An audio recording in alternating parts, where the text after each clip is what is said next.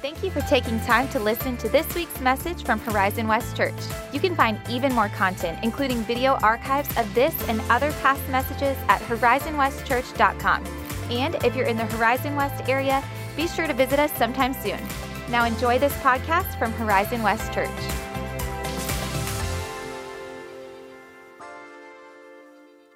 Hey, I want to again just welcome you to Horizon West Church. I also want to welcome you to winter. If you are new to Central Florida, I should probably tell you that spring will be here on Tuesday. And so that's just kind of how that works. That's how we roll here. And it's why you're here, let's be honest. We're the only place in the world where people live here just because they want to. Right? Like, no, job didn't bring me here. I just wanted to live in Central Florida, and now I can, and I did. So, but we do want to welcome you. Even as we think about and talk about and sing about God being Jehovah Jireh, He is enough, and we believe that wholeheartedly. But today is not only a day of celebration, but a day of sadness, a day of reflection, because today is the National Day of Prayer for the Persecuted Church. And some of you may not know, or you may think persecution was something that Christians dealt with thousands of years ago. But actually, there is more persecution and more martyrdom happening in the Christian church today than at any point in the history of the world. And I am not talking about persecution like getting our feelings hurt because somebody commented on our Facebook post. I'm talking about imprisonment and abduction and torture and murder.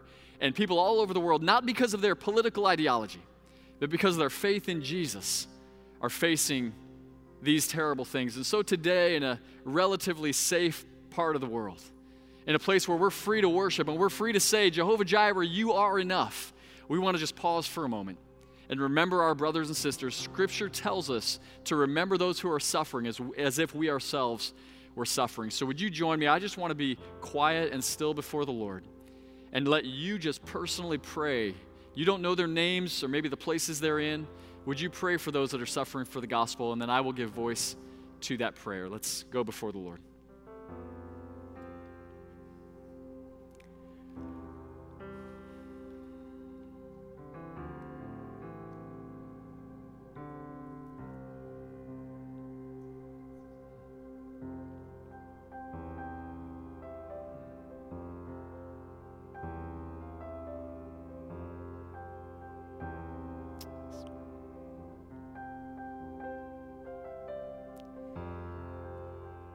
God, even as we thank you that we live in a nation that allows us to gather, allows us to assemble, allows us to worship, God, we recognize there are people in all parts of the world, some because they chose to go there as missionaries, as carriers of the gospel, others because they were simply born in the wrong place, so to speak.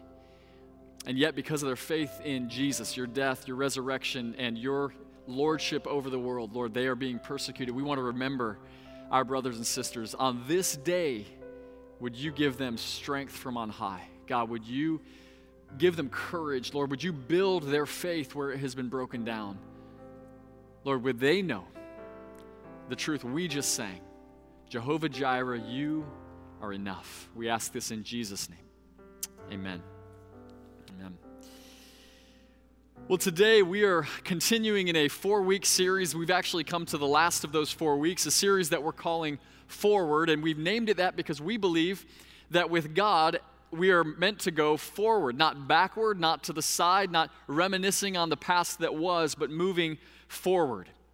And we've been following the journey of the Hebrew or Israelite community as they're in the wilderness, journeying out of captivity in Egypt into the promised land. Now, spoiler alert, we're not going to get them there in this series. They're still going to stay in the desert for a little while. But we're going to get through some of those early moments as they wandered through the wilderness outside of Egypt.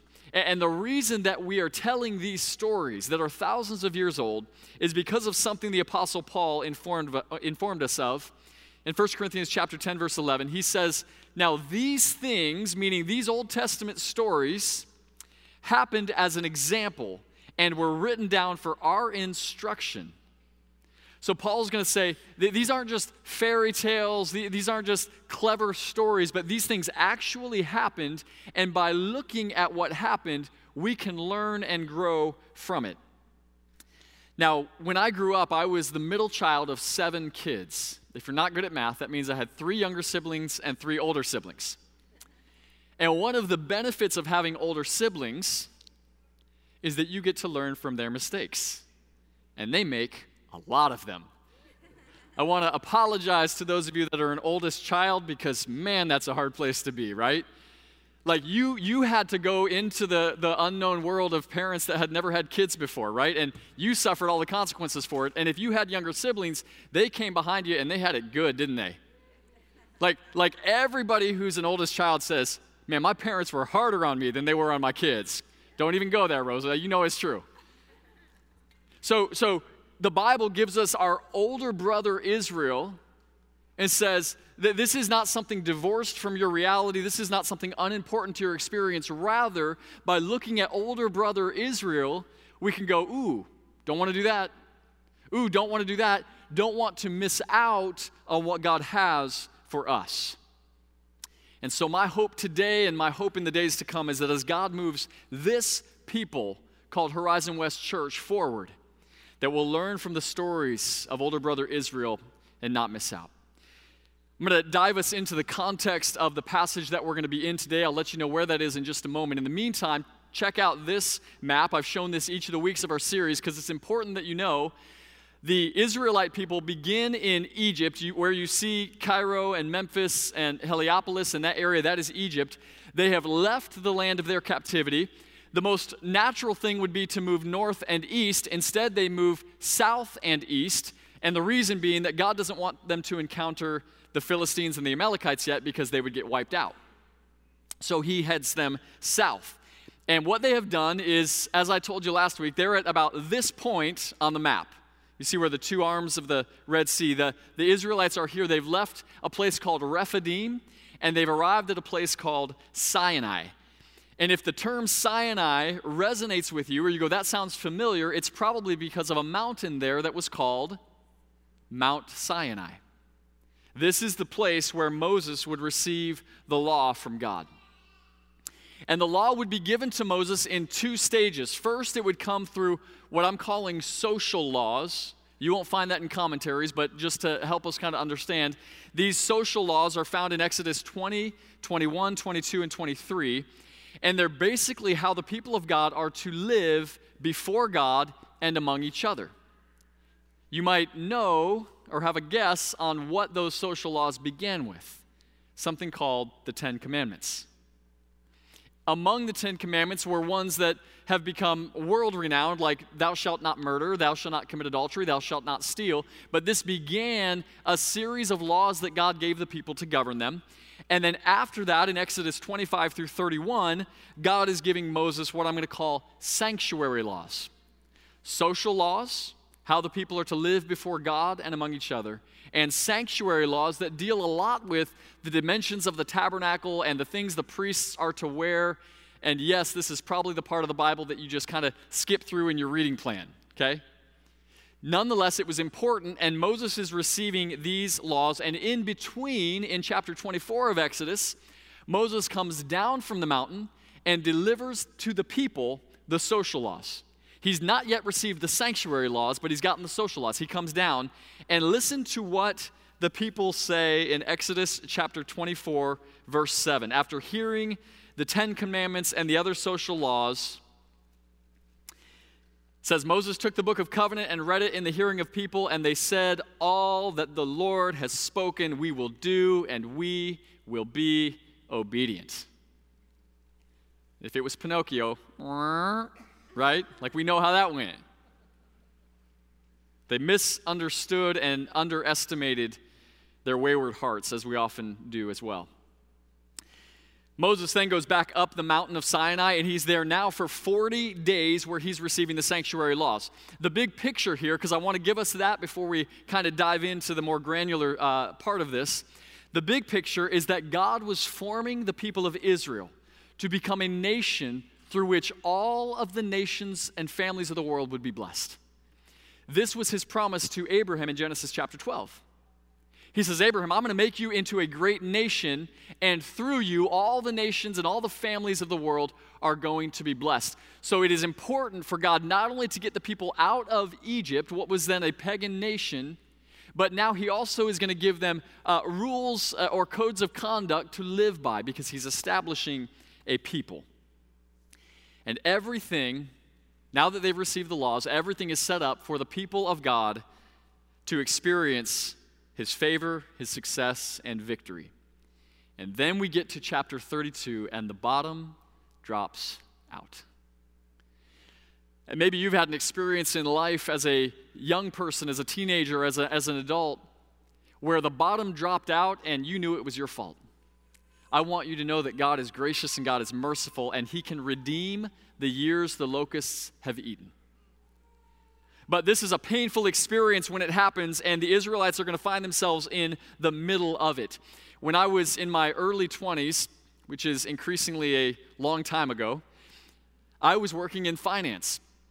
Worked for a company called HSBC, and I was part of their subprime lending. I was a account executive, which means it was my job to sell mortgage loans to people. And I got in 2006. You're laughing, right? It was awesome for about 11 months. Made a lot of money. And then you know what happened. Something that historians now refer to as the Great Recession.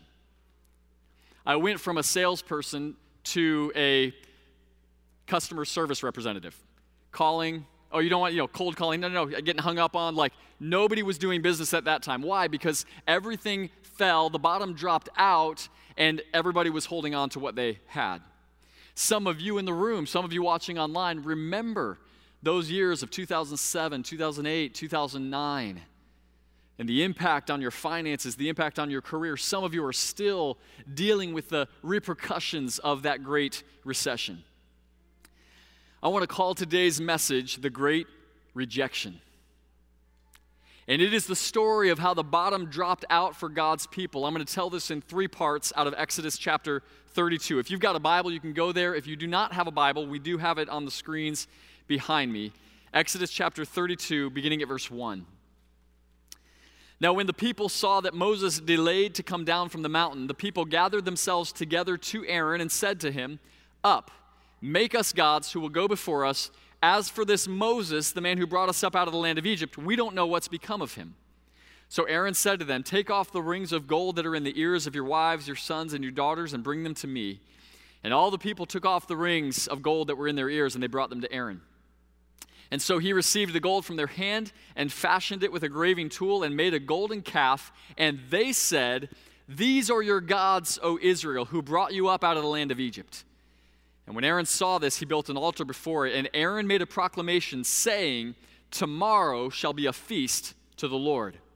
And they rose up early the next day, and they offered burnt offerings and brought peace offerings. And the people sat down to eat and drink, and then rose up to play. The first part of Exodus 32, we see the people going after a leader of their own choosing. You might want to underline or highlight in your Bible the words, "as for this Moses." Doesn't sound very endearing, right? For whatever reason, that the Hebrew people are still considering Moses an outsider to their community. Now, maybe this is because Moses grew up in the palace of Pharaoh, right? He probably spoke the dialect of the Egyptians. He was one of them, if you will. And now, who does he think he is to try to tell us, true Israelites, true Hebrews, what to do? As for this Moses. Or maybe they were jealous of what was obviously a special relationship that Moses had with Yahweh God. Whatever the reason was, Scripture then says they gathered themselves to Aaron. Now, what's wrong with that? Aaron is also a leader. He also is assisting Moses in leading the people of God. The problem is simply this: Aaron wasn't the man that God had appointed to lead. You will always wrestle throughout your life with the temptation to reject God-appointed leaders, and sometimes that God-appointed leader is you. What? What am I talking about? Look at Exodus chapter 4. I want to take you to the place where God is calling Moses, and I want to show you what Moses immediately responds with. Exodus 4 at verse 10. But Moses said to the Lord, "O my Lord, I am not eloquent, either in the past or since you've spoken to your servant. Instead, I'm slow of speech and of tongue." And the Lord said to him, "Who made man's mouth? Who makes him mute or deaf or seeing or blind? Is it not I, the Lord? So go, therefore, and I will be with your mouth, and I will teach you what to speak." But Moses said, "Oh, my Lord, please send someone else." You ever been there? "Here am I, Lord, send her." This is what Moses is doing because Moses himself is not confident in his leadership. And now the people are manifesting that and going, no, Moses, I don't know what's going on with him, but Aaron, you lead us. And I think there is an important principle for us to learn in this. Spiritual leadership is not reserved for those who are well-liked, well-spoken, or self-confident. Spiritual leadership is assigned by God's own prerogative and for God's own purpose. Now, I'm not saying this because this has happened here and we have a unique church. I feel the love and support of our people like most pastors I know are jealous of. Having said that, there are churches where someone starts getting the idea that, man, this other guy over here, he's a better communicator. Let's get this guy out and get this guy in. And transitions are okay, but if God hasn't called that person, don't be blinded by their talents. There's a lot of talented motivational speakers that shouldn't be in the pulpits of churches. And so they want a leader of their own choosing. God's called Moses, and they've called Aaron. The one thing that Moses had that neither Aaron nor anyone else in the nation of Israel, he wasn't the most eloquent, he wasn't even the smartest sometimes, he wasn't a good organizational leader. You know what Moses had? Moses had been called by God. And in that calling, we can rest and know God is with us and God is for us. Parents, you may not always enjoy exercising authority in your home, but you've been called by God to do so. Before your children are going to be your friends, they need to be your children. Children and students in the room and those watching online, you may not always like the authority your parents exercise, but you're called by God to submit to it. And I don't have this in my notes. This does not mean abusive authority. Not abusive authority.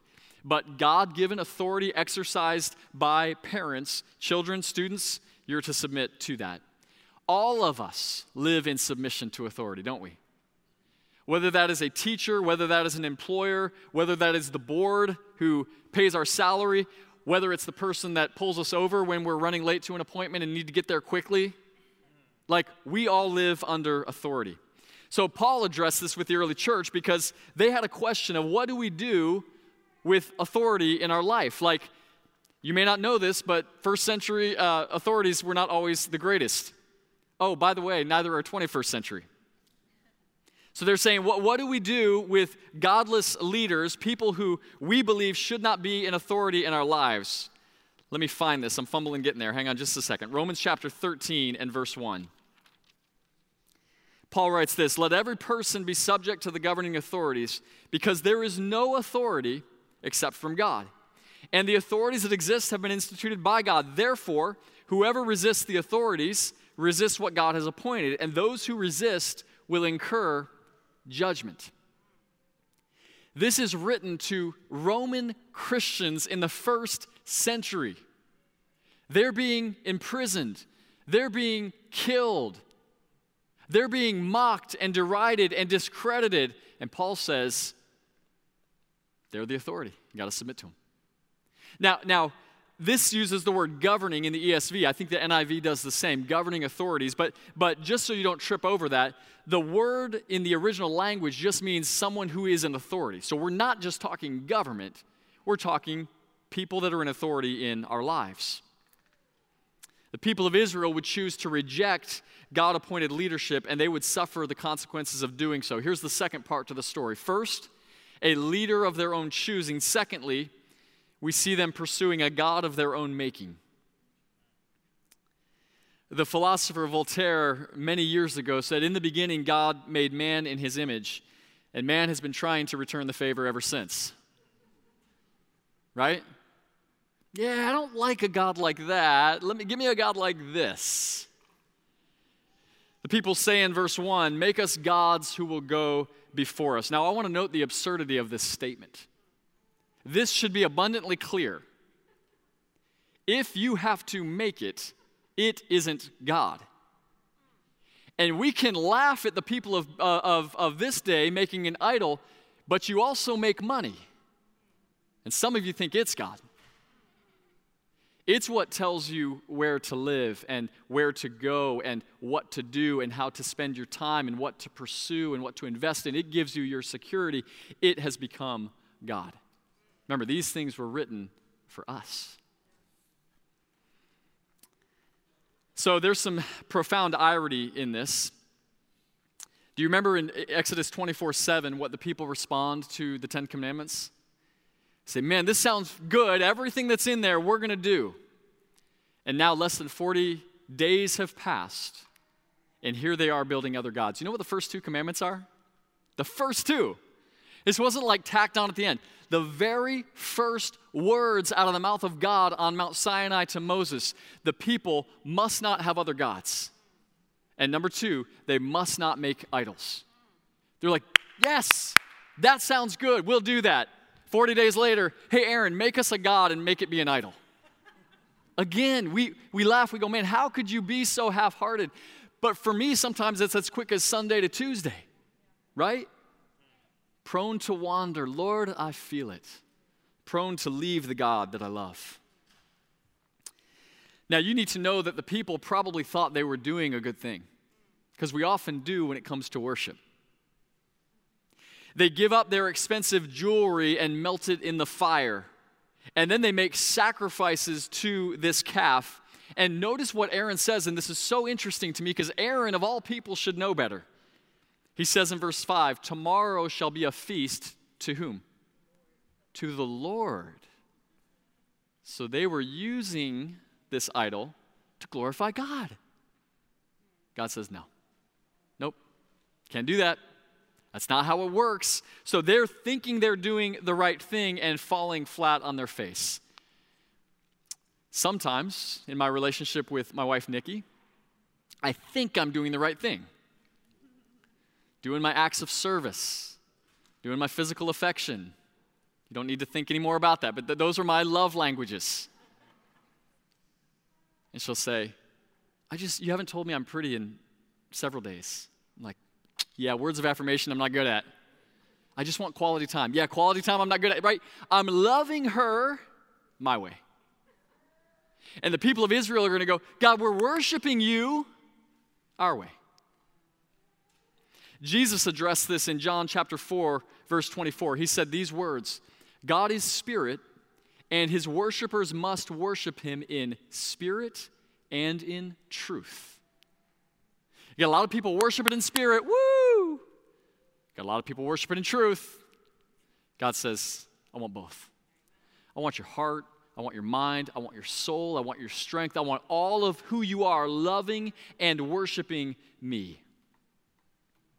So in other words, worship of God is less about what we feel or what we say or even what we sing.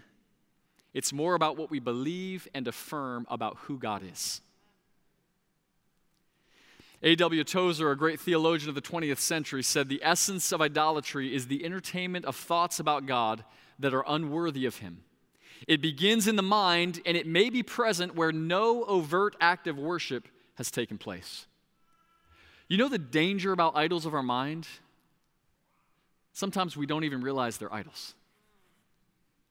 Like, it's one thing if I've got to put my blood, sweat, and tears into building something, but I'll believe things about God that are completely erroneous, completely untrue, and then I'll worship that.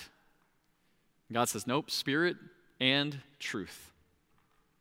So let me tell the rest of the story. We've spent up to this point in verse 1. I promise we're not going to go all through the verses that way, but we've been there since the beginning. I want to tell you the rest of what happens. So God is with Moses on the mountain. All of this, carousing is going down at the bottom. Moses goes, hey, I hear something. It sounds like our people are in warfare. God says, it's not warfare. It's shouting and dancing and singing. God explains to Moses what has happened. Moses then comes down from the mountain, sees what's going on, throws the tablets. Remember the 10 Commandments or whatever it was? Throws the tablets. They shatter. These are the instructions and commands that God had given him. He's so ticked off, he just chucks them. They shatter to pieces, and then watch what he does. Moses then burns the golden calf that they have built in a fire, grounds it into powder, scatters it in the water, and then makes the people drink it. This is the first smackdown in human history. Like, Moses has gone off on these people. He's just kind of lost himself for a minute. And listen to then what happens. Exodus chapter 32, verses 21 to 29. These are the last verses that we'll look at in the passage today. Exodus 32 and 21 to 29. So Moses said to Aaron, what did this people do to you, that you've brought such a great sin upon them? And Aaron said, let not the anger of my Lord burn hot. You know these people, that they are set on evil. For they said to me, make us gods who will go before us. As for this Moses, the man who brought us up out of the land of Egypt, we don't know what's become of him. So I, Aaron, said to them, let any who have gold take it off. And they gave it to me, and I threw it into the fire, and out came this calf.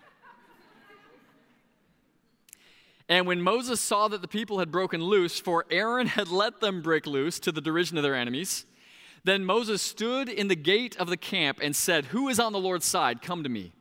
And all the sons of Levi gathered around him, and Moses said to them, thus says the Lord God of Israel, put your sword on your side, each of you, and go to and fro from gate to gate throughout the camp, and each of you kill his brother and his companion and his neighbor.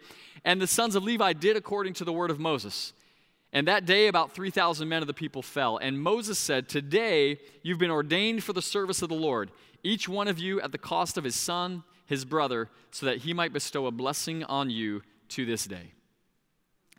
I want to grapple with some of the hard stuff in this passage, okay, because this raises real questions for me. But first, let me tell you the third part of this story. We see the downfall of the people's own doing. And by the way, that's the worst kind of downfall. When it wasn't somebody else's fault. When you have no one left to blame. You're just standing with the shattered pieces of what you've made of your life.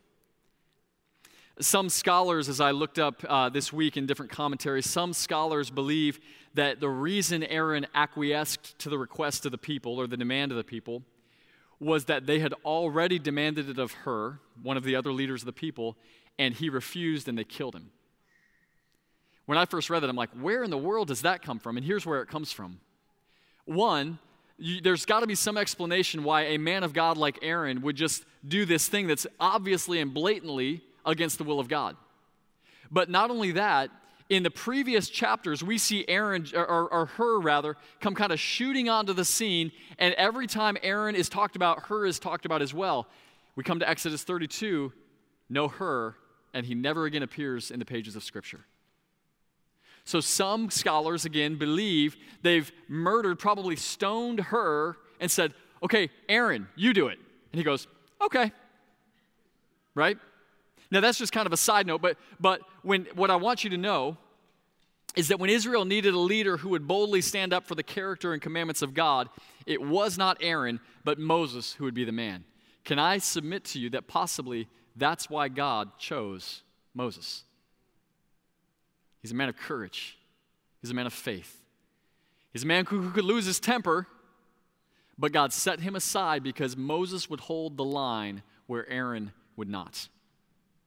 And I love Aaron's response. It's just worth noting. You laughed when I read it. He says, I threw the people's gold into the fire and out popped this calf. Doesn't this sound like your 5-year-old? It's just so comical. I mean, it's literally funny the way Aaron responds, because we see it says that Aaron fashioned it with a tool. Like, he's worked on this, and he's like, I don't know what happened. I just took their gold, and this thing showed up, you know? And Moses obviously isn't buying it. Let me address some of the challenging questions of these verses. And let me say this before I do. There's a lot of challenging stuff in the Bible. oftentimes when I read Scripture, I leave with more questions than answers. I don't know how to make sense of all of it. And here's some of the things that don't make a lot of sense to me in the passage. First, was Moses right to have the Levites kill their own people for sinning? Like, we know that in the Bible, we see things that are prescriptive, like thou shalt not steal, and we see things that are descriptive, like so-and-so stole, right? So is this saying this is what Moses did, or is this really saying God endorsed this action and called for it? I don't know. Secondly, why only put 3,000 to death when presumably the whole nation had sinned? So some people sinned and didn't die, other people sinned and did die, and were they like having interviews before they're killing them? Like, I don't understand that. Let me give you one more, and perhaps the toughest. How do we reconcile this story with the repeated Old Testament refrain that God is merciful and gracious, slow to anger, and abounding in love? I'm going to leave you with those questions. I'm not going to fully answer them, but I will attempt to speak to it in two different ways. Again, not as a way of resolving tough tension, not as a way of putting a nice bow on it, but here's a couple of thoughts. Number one, remember God's purpose for the nation of Israel. They were to be distinctly different than the other nations, and they were to be a vessel for God's glory throughout the world. And this could not happen as long as there were people who would reject him, worship idols, make sacrifices, by the way, probably child sacrifices, and then even when they're called to repent, say, nope, we're good. By that, they were demonstrating that though they were the people of God physically, so to speak, they were not his people spiritually, which is what he wanted. Secondly, recall that the Old Testament stories are meant to instruct us. So what does this teach us about God? I think there's two things, and I think we don't want to miss the forest for the trees. Let me give you the forest. This passage teaches us two important things about the heart of God. God is against sin, and God is for people. Talk about tension. Talk about how do we reconcile that. And the truth is, the Old Testament leaves that tension unresolved. God loves people. God hates sin. But it does bring us to the most important truth that we can learn from this story in Exodus 32. And that is this.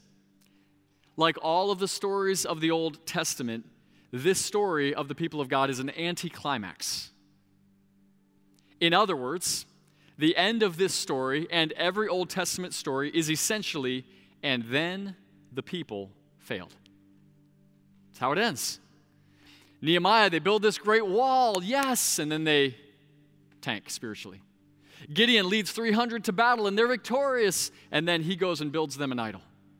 They win a victory as they enter the promised land, and then Achan keeps some of the plunder in his tent, and he and his family die. The stories of the Old Testament tell us there was no way we could do it on our own. No Old Testament leader, be it Moses, Abraham, David, Esther, any other, would permanently resolve the people's inability to follow God or to walk in spiritual victory. And then someone showed up on the pages of Scripture, and his name is Jesus. And he is the one who would succeed where everyone before him and everyone after him would fail. When Jesus on a Roman cross spread out his arms and bled and died and then shouted at the end, "It is finished." Those wayward hearts, those judgments, Jesus says, I'm going to take all of it.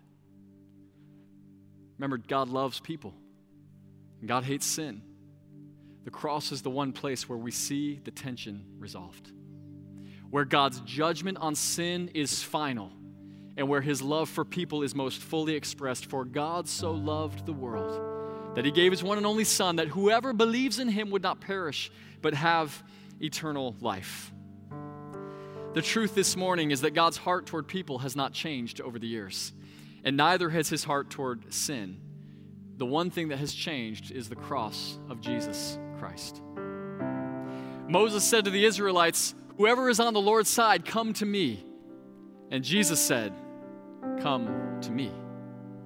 That if you confess with your mouth Jesus is Lord, and you believe in your heart that God raised him from the dead, you will be saved. There is no one on planet Earth that needs to be outside of the redemptive mercy of God. All you have to do is come and receive. I want to give an opportunity as we close, and we don't do this every week, but periodically we will. I want to invite any of you that want to respond and receive for the first time the mercy of Jesus to come. Myself, Pastor William, and Shiloh, you guys come as well to receive people.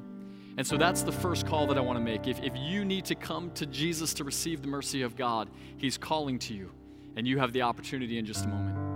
It may be that you simply just need to be prayed over. You need to be encouraged. You need to hear a word of affirmation. We'd love to do that as well and to pray for you. So William and Shiloh, you guys come up. I'm going to pray, and then we're going to sing. And as we sing, if you need to come to receive God's mercy or be encouraged, you come and do that. Father in heaven, we thank you, God, that the old covenant, the former way, could never resolve. That, God, you sent Jesus, and you made Him who had no sin to become sin for us, so that in Him we might become the very righteousness of God. Lord, there isn't a person in this room, there's not a person watching online, and mostly the person standing on this stage who deserves your mercy, who is without sin, who can stand in the place of judgment. None of us. For all have sinned and fall short of the glory of God, but we lay hold of this promise that whosoever believes would not perish, but have eternal life. God, if there's anybody in the room that needs to receive your mercy, let it be so now. In Jesus' name we pray. Amen.